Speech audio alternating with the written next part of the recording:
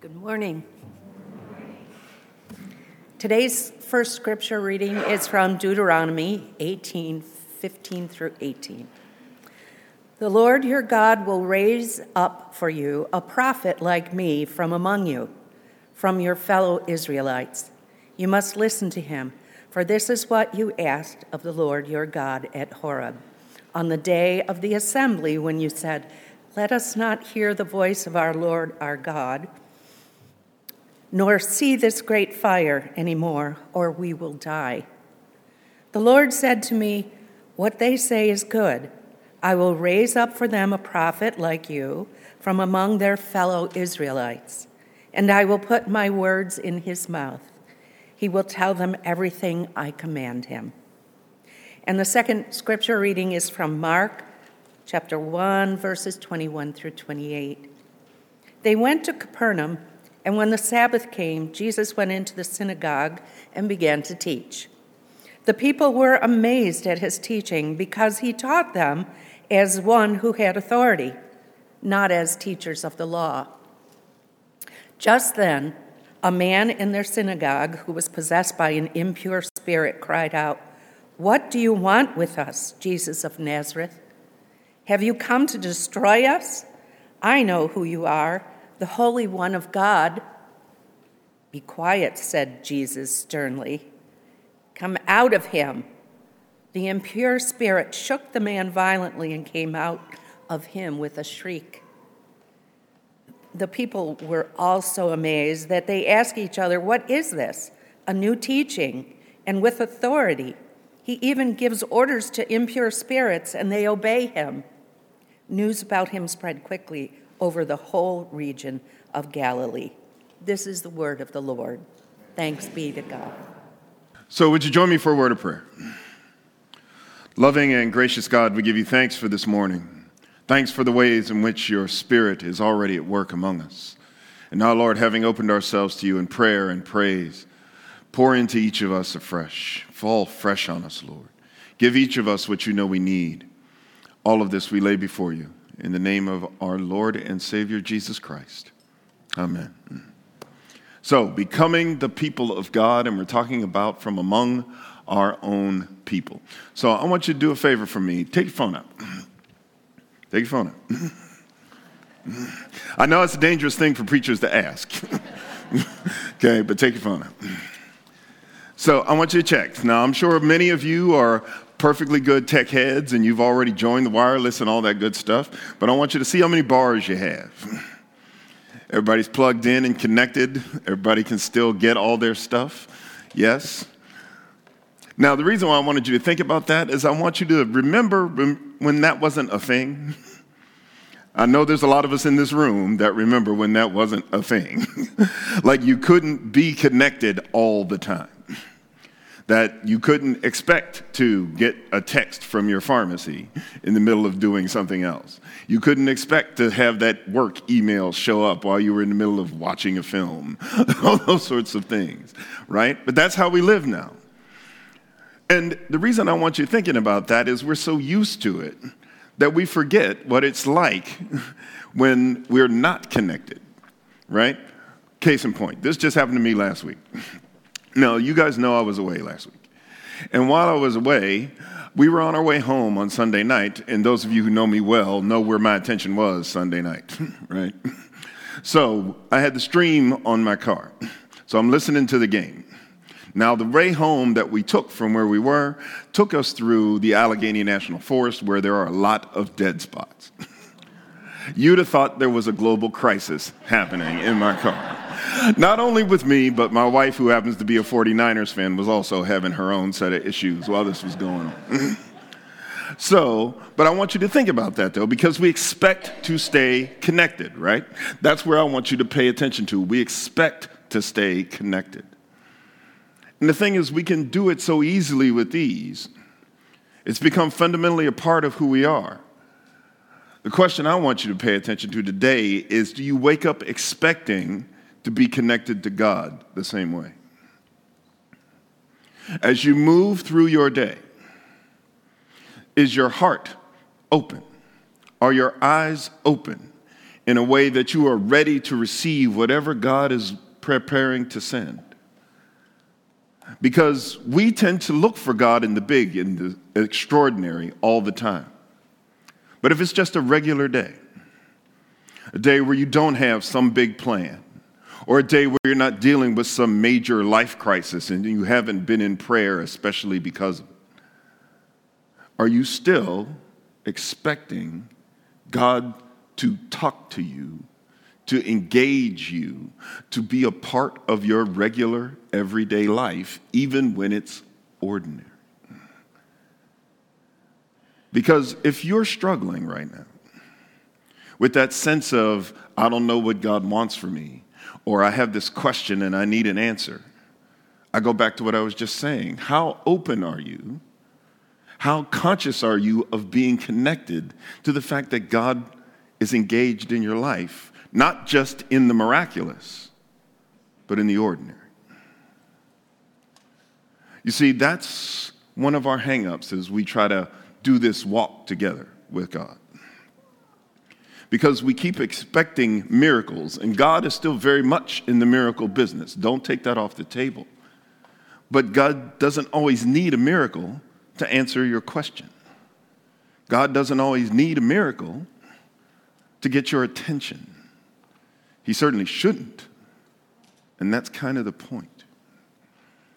So we see that in our gospel story today.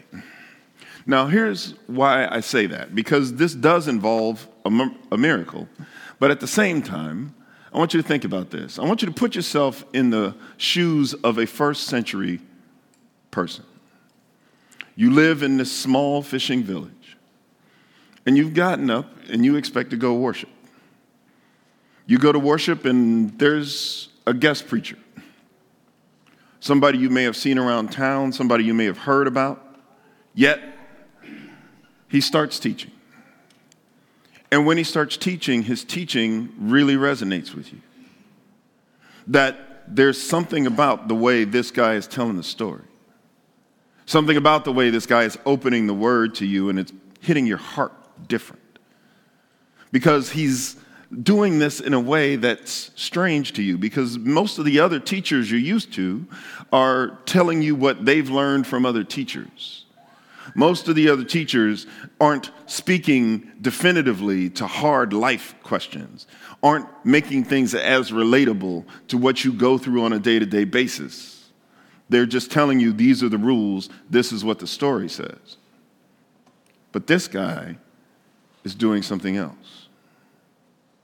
And while you are listening to this, while he's got you in that particular place and you're fixated on what he's saying, all of a sudden, somebody starts screaming in the back row. And when that person starts screaming and yelling in the back row, you get this sense that evil's clearly present. It disturbs you at the very pit of your spirit. You know it in your gut. Something is way, way off. And yet, this same preacher takes control of that situation, speaks authoritatively to the demon and casts the demon out. And what it does to your spirit. Now, what I want you to pay attention to in that, I said, yes, that does involve an extraordinary peace. But did you catch the first part? Of how you simply got up and did what you were going to do anyway. That there wasn't an expectation of something extraordinary. And yet God spoke to you in that particular moment. See, that's the word that we sometimes overlook in our faith. This idea of living in expectation. Living in connection, living in this way that we know that no matter where we are, our strength, our receptivity is good, right? Because that's part of our challenge. You know, when we face crisis, we are open to the movement of God in ways that we're not usually open to it. But what about the everyday stuff? What about those times when it's not a particular fire that needs to be put out, but that sense that you just want to be reassured that you're not alone. Maybe there's something on your heart and you need direction. Or maybe in this particular moment, it's not so much that you need to celebrate something and you need to give God praise. Or maybe it's not so much that there's an emergency that needs to be addressed. But you want to be reassured that you're not alone. Does it have to be something extraordinary that gets your attention? Now, you know, most of us in relationships, when you're in relationship with anyone, they shouldn't have to shout to get their message across to you all the time. Now, I'm going to leave that alone. Y'all can have that conversation later. Because I see people looking at each other, and I'm like, I know, we're going to leave that. Y'all handle that business on your own. But you know the point I'm trying to make. That you don't have to always be at this volume in order to communicate. So why should God have to do that to you? That God can speak to you in that still small voice and still have the same power, still have the same effect. See, listen to the story that you heard Renee read for us again, that piece from Deuteronomy. Now, when you hear that, what's going on is the people of Israel, they've just gone through not the entire Exodus, but they've gone through being liberated from Egypt. They've seen God rain down the plagues on the superpower on earth at that time. They've gone through the Red Sea parting, and now they're at the base of Mount Sinai. And at the base of Mount Sinai, what they look up and see is God on the mountain. What that means in other terms is fire and smoke and storm and all of this. And so when Moses does get them ready to cross into the promised land, and he's rereading the law, that's what the book of Deuteronomy is about. It says, remember, there was a time when you guys looked up at the mountain and saw God, and what you said was this. Let's reread the exact quote, right? It says, let us not hear the voice of our Lord, nor see his great fire anymore, or we will die. You think about the narrow lane you're giving God to talk to you when that happens, though? So if God shows up in fire and flame and smoke, we're like, no, that's way too much. But if God shows up in a whisper, if God shows up in the voice of a friend, if God shows up in a reassuring presence in your spirit, or God puts a thought in your brain that tells you this is the answer to your question, you're like, I'm not sure that's God. Do you see that narrow lane you giving God? It's too big over here, but too small over here. The question is, where's that Goldilocks place in the middle? Because that's what you've done. So the question is, how do you make sure that you are open to the movement of God all the time, no matter how God chooses to speak to you? See, we're so used to blaming it on the signal strength, right? In other words, we're going through the forest and it's like, I can't pick up the stream anymore. God does not have a problem communicating. We have a problem listening. And that's what we have to focus on. So, friends, in a practical way, what you have to do is when you get up in the morning or when you're walking through your day is you have to just check in on yourself. Make sure that if you are listening for God, that you are conscious about listening for God.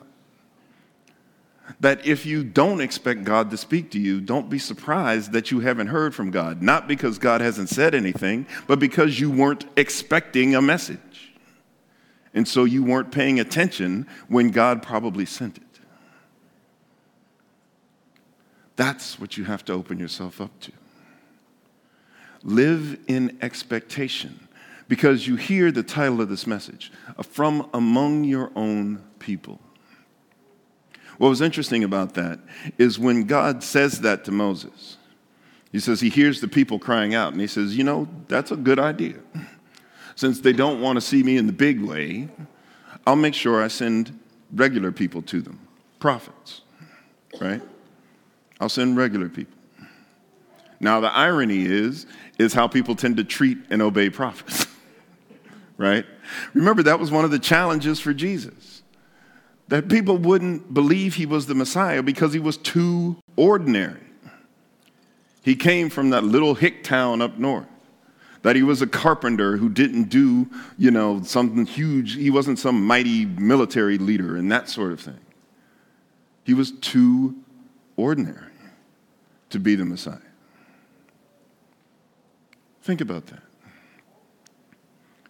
But you know what it's like to have God come to you softly, to get that surprise text from a friend when you're feeling low, to have that stranger in line at Wegmans say just the right thing, to have the song that will lift your heart come on the radio just when you need it.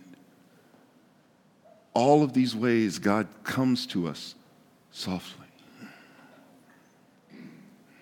The question is, do we recognize that it's God? And that's an us thing, not a God thing. So if you're feeling disconnected, if you're feeling like maybe God hasn't said anything to you, make sure your phone is on. Because that is usually the issue. If you're living in expectation of hearing from God, trust me, God will reach out to you. And all that you are seeking, all that you need, all that you desire will be handled by him. Amen and amen. Loving God, thank you for the ways in which you work among all of us, the ways in which your Spirit continues to pour into each of us, that we get the blessing of living in this time where our connection to you is direct and nothing gets in the way except our own lack of focus. Lord God, keep our hearts open because we need you. We know it from the very pit of who we are. We need you. That we can't do this life without you. That not only in our most urgent and serious moments, and not just when our hearts are thrown open in praise because we're celebrating something, but as we move through the drudgery of days, when we wake up and aren't expecting something extraordinary, that doesn't mean you won't move in the ordinary. The sunshine on our face, the beauty of a garden, the smile of a friend or a stranger, you shining through in all these different ways to remind us that you are with us. The way you answer our questions simply by placing that knowledge in our spirits, or simply giving us direction and wisdom from other places. Lord, we thank you. We thank you and we praise you that you care about the small stuff just as much as the big stuff.